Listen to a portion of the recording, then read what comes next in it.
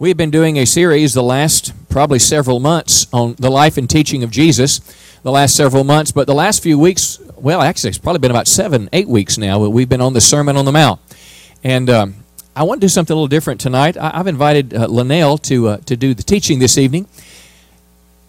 You know, we've been here almost 20 years, and, you know, you just grow accustomed to people, but sometimes you just don't realize that what you've got. And not only do I have a great wife, but she is a mighty woman of God. Linnell is a third generation preacher. Bethany's going to be the fourth generation. But that she's following the footsteps of a grandfather, a dad that served the Lord. Linnell literally goes all over the world preaching the gospel, has invitations. She's going to Indonesia in a few months to preach. She was supposed to go to Turkey. That got canceled. Last weekend, she was in Pennsylvania, ministering at women's conferences in a church on Thursday. A month or so before that, she was in California, so she's a little globetrotter, and I let her go because she loves to do it.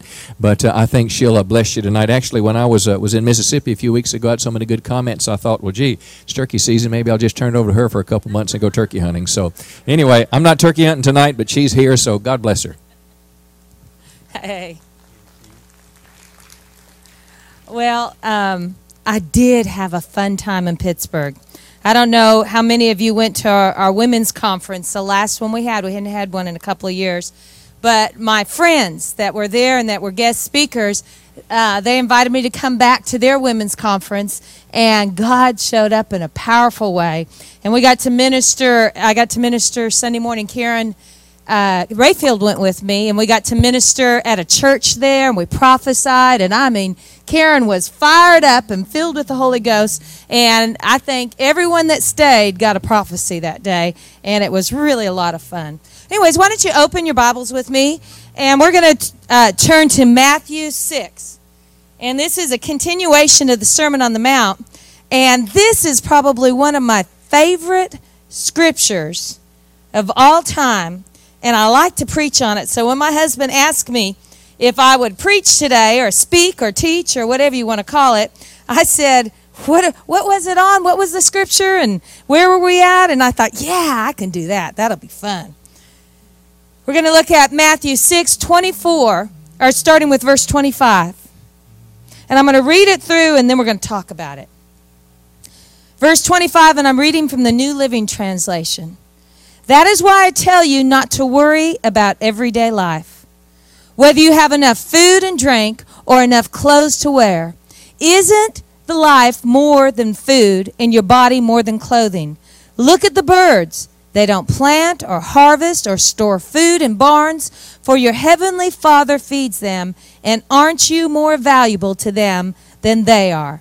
Can all your worries add a single moment to your life? And why worry about your clothing? Look at the lilies of the field and how they grow. They don't work or make their clothing, yet Solomon in all his glory was not dressed as beautifully as they are. And if God cares so wonderfully for wildflowers that are here today and thrown into the fire tomorrow, he will certainly care for you. Why do you have so little faith? So don't worry about these things, saying, what will we eat? What will we drink? What will we wear? These things dominate the thoughts of unbelievers, but your heavenly Father already knows all your needs.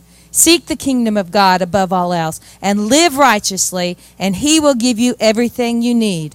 So don't worry about tomorrow, for tomorrow will bring its own worries. Today's trouble is enough for today. Go ahead, guys.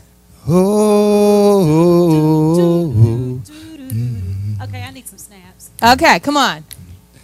Y'all ready? Yeah. Oh. Don't worry. Be happy. Don't worry, be happy. One more time.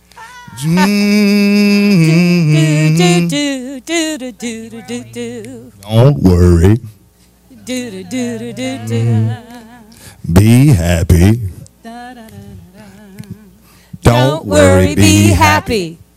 That is really the message of this passage that Jesus was talking about on the Sermon on the Mount. He said, you don't need to worry. Your heavenly Father knows what you have need of. The problem is, we live in a time and age where we could worry about a lot of things. Our economy, oh my goodness, what's going to happen to our dollar? Oh my goodness, what's going to happen to our health care? Oh no, what's going to happen to the stock market, to gas prices, right? Don't we have a lot we could worry about? We could worry about who's going to take care of us, what happened to our retirement. Are we going to be able to build it back up before we actually retire? And there are so many things that when we look around us that we could worry. Yet Jesus said, don't worry. Don't worry. Your heavenly Father knows what you have need of. And anyways, Jesus says, what good is all your worrying going to do? What are you going to accomplish by worrying? What is going to happen? Are you going to add a day to your life? Are you going to be able to add a moment to your life by worrying? And he said, no. So, don't worry. Be happy. And my singers are no, you don't have to keep singing. I was just teasing. So, really what Jesus said, what can you really do about it? Let me tell you, when you worry, what you do. You lose sleep. Right or wrong? You toss and you turn and you can't sleep at night. You get an ulcer. Anyone here want to admit that they've got an ulcer because they were worrying too much? Yeah, okay. Okay, well, I won't tell on you, Mike. No, I'm teasing. What about high blood pressure? From worry? What about a heart attack, an anxiety attack? That's all you'll get by worrying. Okay, well, now we're going to take this a little bit at a time. And I'm going to talk to you tonight about what this passage means.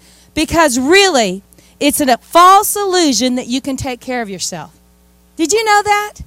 You are living under a false illusion that you are in control of anything. Did you know you're not even in control of your own kids? How many know that? Yeah. And husbands, I just want to tell you, you're really not in control of your wives. And wives, as much as you'd like to control your husbands, you have no control over them. We have no control over the economy. We have no control over our job. Did you know you can plant a seed in the ground, but you can't make it grow? You can do all the things. You can water it. You can put it in good soil. But guess who is the only one that can make that seed grow? Guess who is the only one that can provide for you? Guess who is the only one that can heal your body? So it's an illusion that we have any kind of control. And therefore, we need to not worry and be happy. You don't have to keep saying that. I'm just giving you a hard time. Don't worry. Be happy. Okay, let's look back at verse 25. Again, I'm going to read it again. That is why I tell you not to worry about everyday life. Whether you have enough food and drink or enough clothes to wear, isn't life more than food and your body more than clothing? Look at the birds. They don't plant, they don't harvest, they don't store food in barns, but your heavenly Father feeds them. And aren't you far more valuable to Him than they are? Do you know there are two real reasons why we worry? The first reason we worry is because we're not convinced that God cares about us. Who am I? Why would God care about taking care of me? I'm not worthy of God taking care of me. I just don't understand. I'm a nobody. And so why would God provide for me? The second reason that we worry is because we don't think God can take care of us. Let's look at this scripture and see what God says about this. In Matthew 10, verse 29, Jesus said, 2 sparrows cost only a penny, but not even one of them can die without your Father's knowing it. Verse 30 says, God even knows how many hairs are on your head. So don't be afraid. You are worth much more than many sparrows. God says you're worth much more than many sparrows. He said, I take care of the birds in the air. I feed them, and they don't do anything to deserve it. They don't plant any seed. They don't harvest any seed. They just go out, and every day they just find food because I care. And God says, you're worth more than those birds and those in the air. He says, I know every hair you have. And some of you are losing your hair. Some of you are putting extensions in your hair. But God says, I know every hair on your head. And he says, that's how much I value you. Listen to this scripture. I preached on this weekend. 1 Peter 5:7. No, I wanted to look at 1 John 3:1 first. How great is the love the Father has lavished on us, that we should be called children of God, and that is what we are. God lavishes his love on you. God promises to provide for you. God promises to take care of you. God says, don't worry about it, because your worrying's not going to accomplish anything anyways. It's just going to make you lose sleep. Don't worry about it because he loves you. 1 Peter 5:7 says, give all your worries and all your cares to God. Why? Because he cares for you. So if you are worrying because you think that you're not worth God's attention, because you think that he won't take care of you, let me assure you today, he loves you.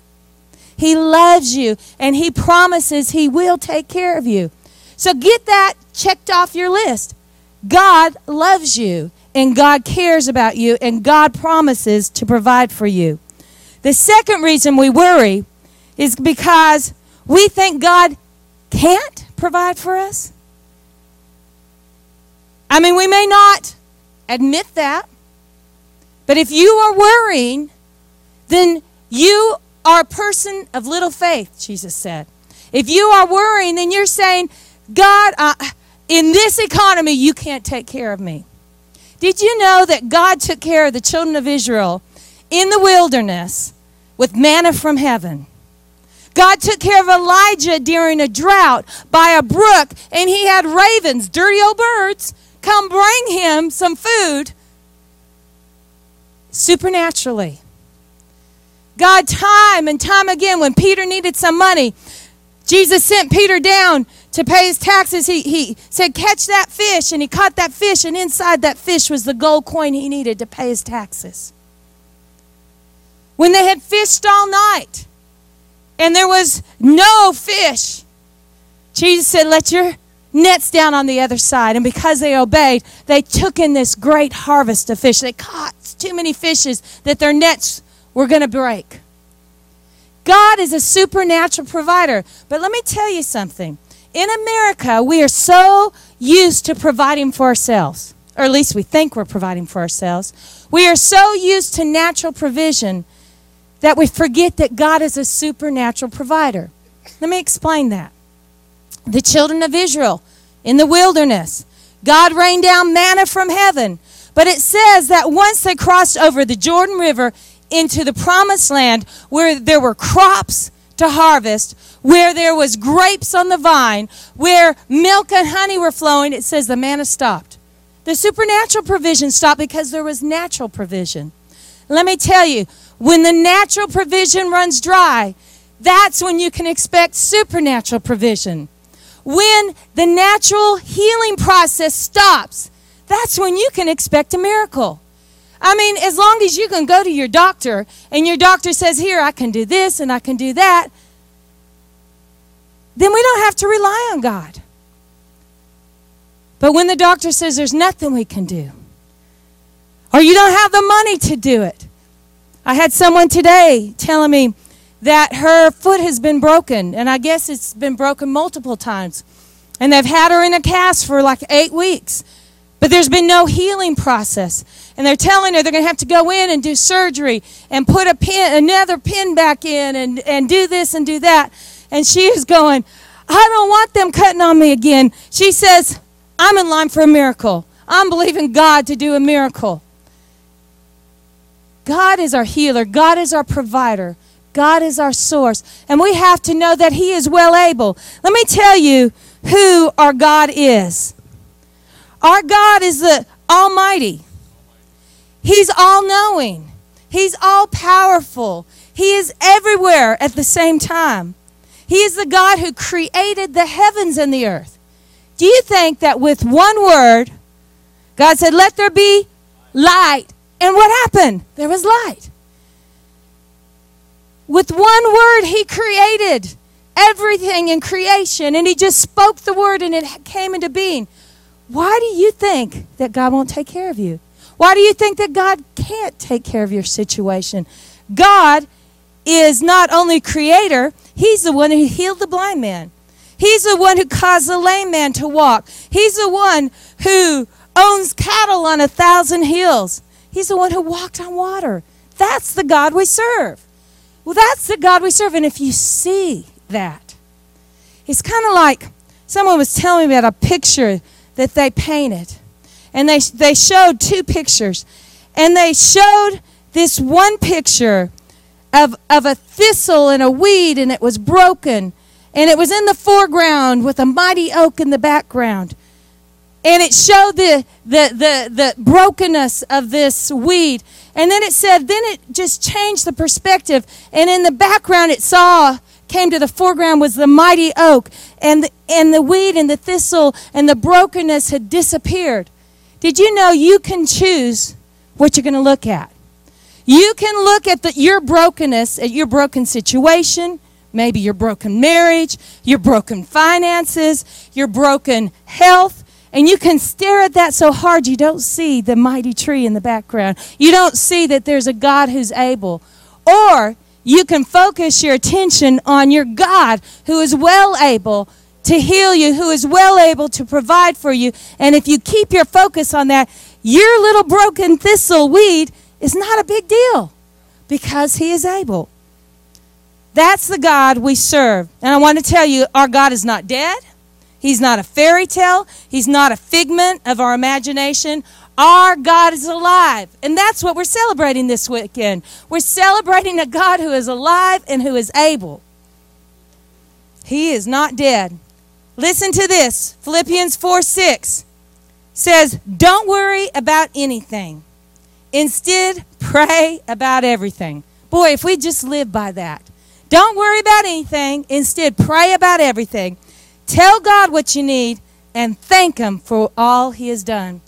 Let me tell you, when you're in the middle of a difficult situation, whatever it is, maybe it's about your marriage, it could be about your children, it could be about your finances, about your health. When you're in the middle of a difficult situation, just start remembering what God's already done. He's done the greatest miracle by saving your life, by giving you eternity, by giving you hope. Think about, if you can't think about anything good in your own life, then just start thinking about what he did in the Bible, about the miracles he performed, and about the people he healed, and about his mighty power. And just start thanking him. I thank you, God. I thank you, God. I thank you time and time again. And when you do that, your faith just starts to grow. You know, one thing that I love to do is to pray God's word. Because I realize that no matter how bad the situation is, if I pray scriptures about that situation, whether it's health, whether it's peace of mind, whether it's my marriage, whether it's about my children, whether it's about our finances and provision, when I start praying the scripture out loud, my faith starts growing. You know why? Because faith comes by and hearing by. And when you pray the word out loud, your faith is built up. Let's go on. Let's look back, and we're going to go back to Matthew 6 at verse 27. Can all your worries add a single moment to your life? So don't worry about these things, saying, what will we eat? What will we drink? What will we wear? These things dominate the thoughts of unbelievers. Can I say something? They dominate our thoughts, right? I mean, every day we worry about those things. Every day we think, God, how am I going to make that house payment? How am I going to make that car payment? Oh, God, what am I going to do about my child's college? It's a worry. It's worrying. It consumes us. But your Heavenly Father already knows all your needs. And why worry about your clothing? And listen to this. He just talked about the birds of the air, and now he's going to talk about the lilies of the field. Look how they grow. You know, that's one thing, a little side note. Moving to East Texas from California. Now, California in the summertime is dry, brown, barren, at least the parts around where I lived. But here in the springtime, and as it goes into the summer, you see wildflowers.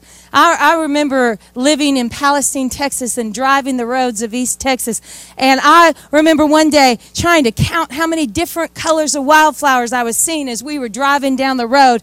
And I lost count because I kept thinking, now, had I seen that one already and that one? And they were gorgeous.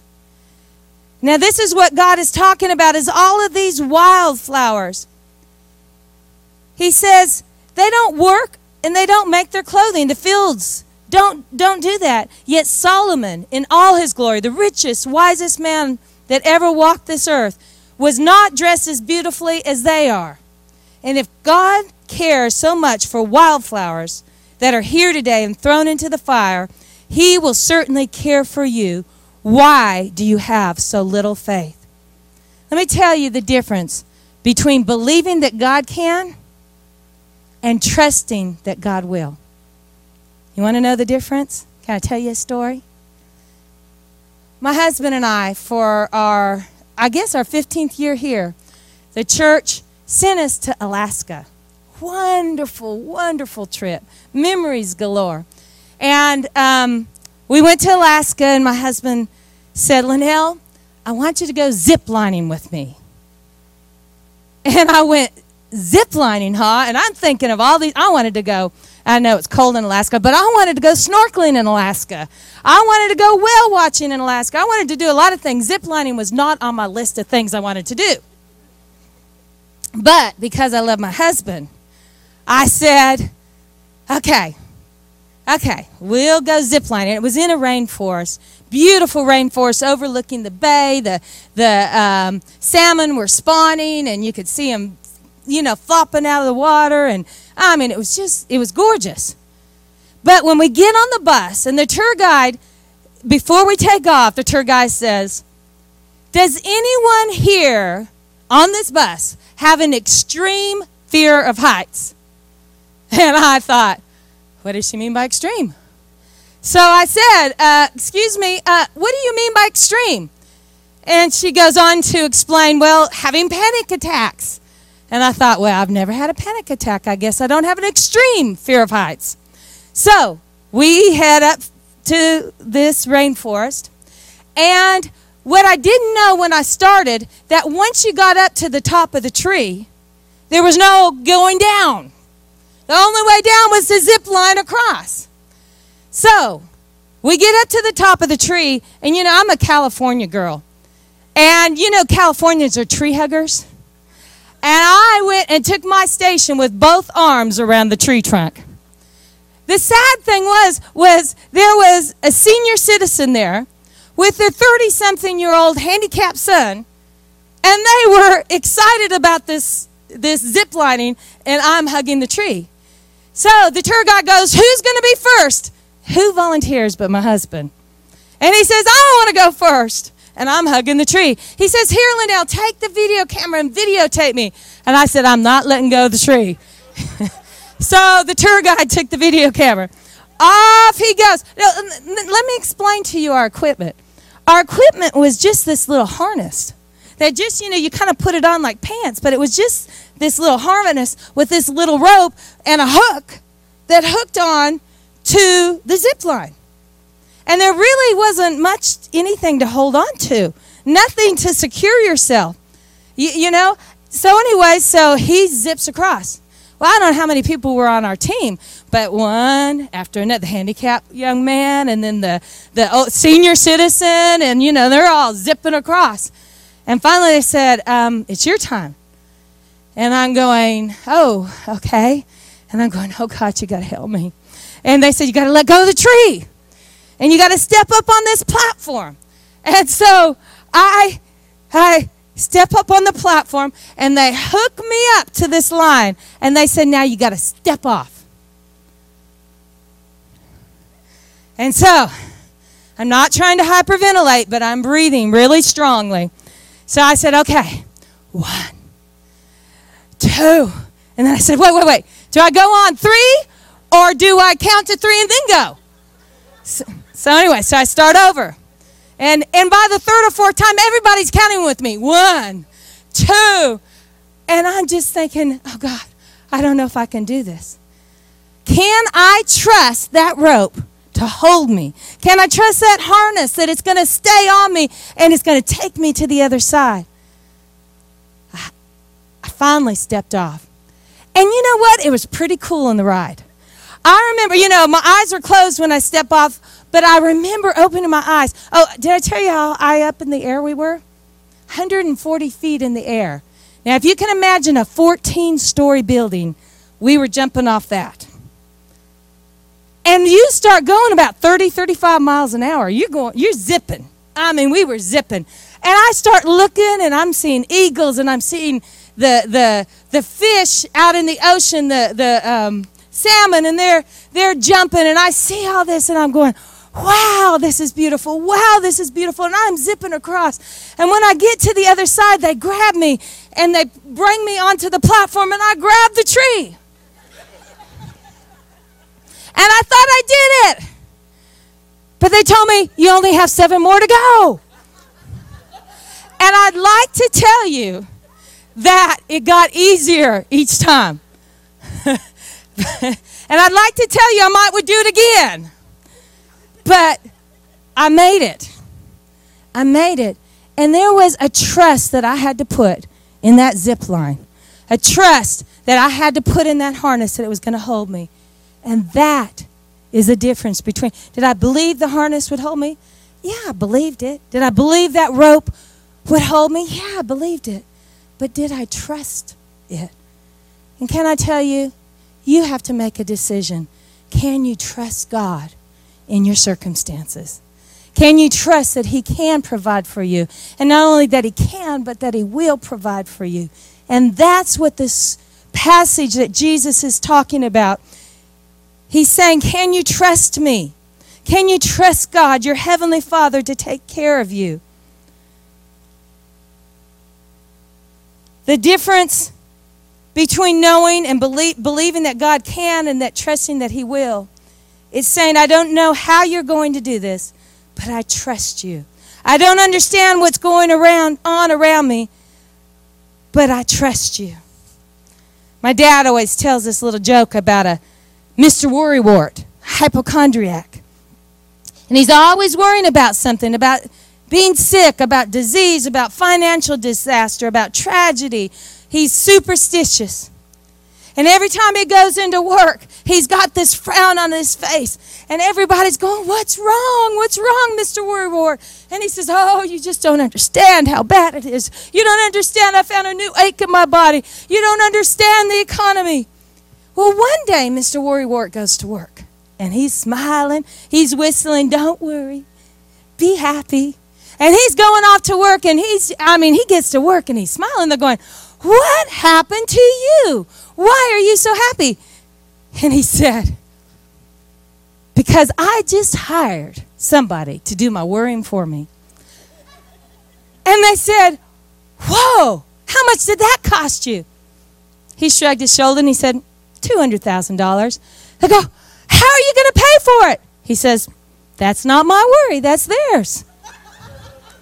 But let me tell you, Jesus said, Paul said, let me see if I can find that scripture. To cast all your cares upon Him, for He cares for you. All of your worries. I don't have that scripture right here. All of the things that concern you, because your God cares about you. He cares about what happens to you. I could almost sing it. My daughter's JBQ. But cast all your cares upon Him because He cares for you. Let Him do the worrying for you. Let Him be concerned about those things that you're worried about. The last thing I wanted to say, at the end of this verse 33, everybody could quote this. I'm going to read it in the New Living Translation. Seek the kingdom of God above all else and live righteously, and He will give you everything you need. Do you know what it means to seek the kingdom of God? It's kind of nebulous, isn't it? Can I tell you what it means? It just means obey God. Do what he tells you to do. Bear fruit for his kingdom. Please him. Love him with all your heart. Love your neighbor as yourself. Just do it. And if you will seek his kingdom first, rather than spending all your time and all your energy worrying about everyday life, about how you're going to take care of everyday life, how you're going to feed your family, how you're going to clothe them, if you just will love God with all your heart, if you will just be a light in the darkness, if you will just carry the fruit of the Spirit in your life, love, joy, peace. That's what they say the kingdom of God is, not meat or drink, but righteousness, peace, and joy in the Holy Ghost. If you will do that, and then the second thing he says, to seek first the kingdom of God, but also his righteousness. You know what? There are promises, and I'm going to read you a few throughout Scripture about how God takes care of the righteous, how God is going to provide for them, protect them, take care of them. If you will do that, God says, I'm going to take care of everything you have need of. So don't worry about tomorrow, for tomorrow has enough worry of its own. Today's trouble is enough for today. So don't worry. Trust God. Seek his kingdom. Don't waste your time borrowing trouble about tomorrow. Don't worry about what might happen. Well, I might get a bad doctor's report, and then what am I going to do? Don't worry. Don't worry. Well, they're laying off at my job, and what if I get laid off? Don't worry. God has another plan for you, because he says, seek first my kingdom, my righteousness, and all these things you have need of, I will take care of. Let me read you some promises he's made to the righteous. Proverbs 15:29 says he hears the prayer of the righteous. Proverbs 11:6 says the righteous man is rescued from trouble. Proverbs 10:3 says the Lord does not let the righteous go hungry. Proverbs 13:21 says prosperity is the reward of the righteous. Psalms 34 verse 9 says those who fear him lack nothing. Those who seek the Lord lack no good thing. Psalms 34:17 says the righteous cry out and he delivers them from all their troubles. Psalms 37:25 says I have never seen the righteous forsaken or their children begging for bread. And I just want to close with this last scripture, Isaiah 32, verse 17 and 18. It says, the fruit of righteousness will be peace. How many need some peace in their life? The effect of righteousness is quietness and confidence. Confidence free of worry. Confidence that we serve a good God. Confidence that our God is well able. Confidence that our God loves us. Verse 18, my people will live in peaceful dwelling places, in secure homes, and in quiet resting places.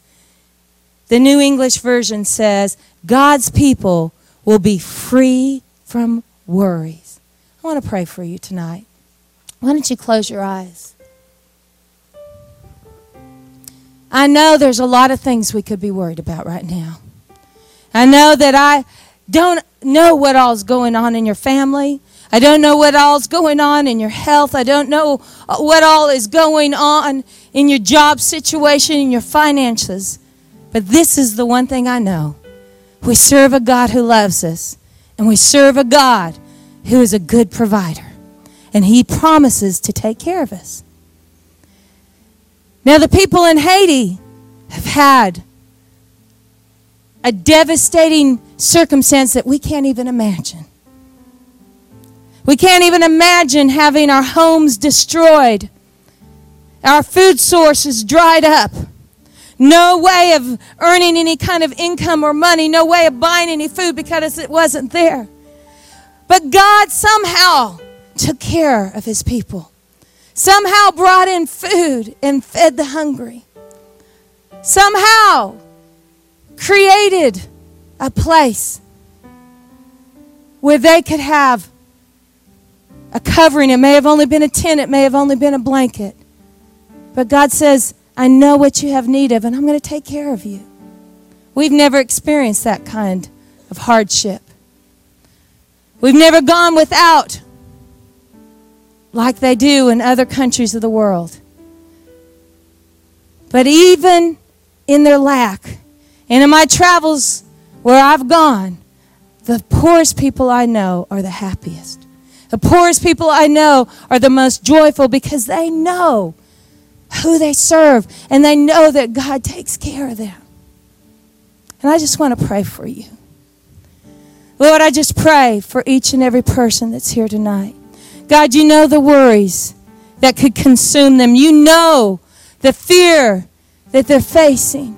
You know, God, what it is that they're up against. But God, I want to say thank you that you told us not to worry, that you told us to trust in you, that you told us that you would take care of us like you take care of the birds of the air.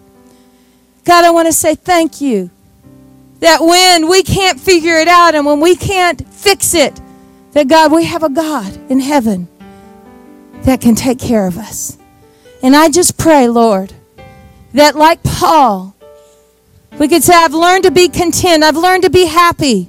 Whether I'm prospering and have more than enough, or whether I'm hungry and don't have enough. That, Lord, you would help each of us to learn to be that kind, have that kind of contentment, that kind of peace, that kind of joy, knowing that we don't have to always abound to be happy, because your kingdom is not about meat and drink, but righteousness, living right, doing right, being in right standing with our Heavenly Father. It's about peace, and it's about joy. And I thank you, God, we can always have that in our life, no matter the storms raging around us. In Haiti, they were singing songs in the middle of the night, songs of worship, when their whole world had crumbled around them, when everything they had been lost, when family and loved ones had been crushed. They were singing worship to their Heavenly Father because they knew that, God, you were going to take care of them. And they knew who they could turn to for strength. And they had the secret of joy, trusting in a mighty God. Pray, Lord, each one of us would be able to know that secret and be able to trust in you. We love you, Lord. Amen.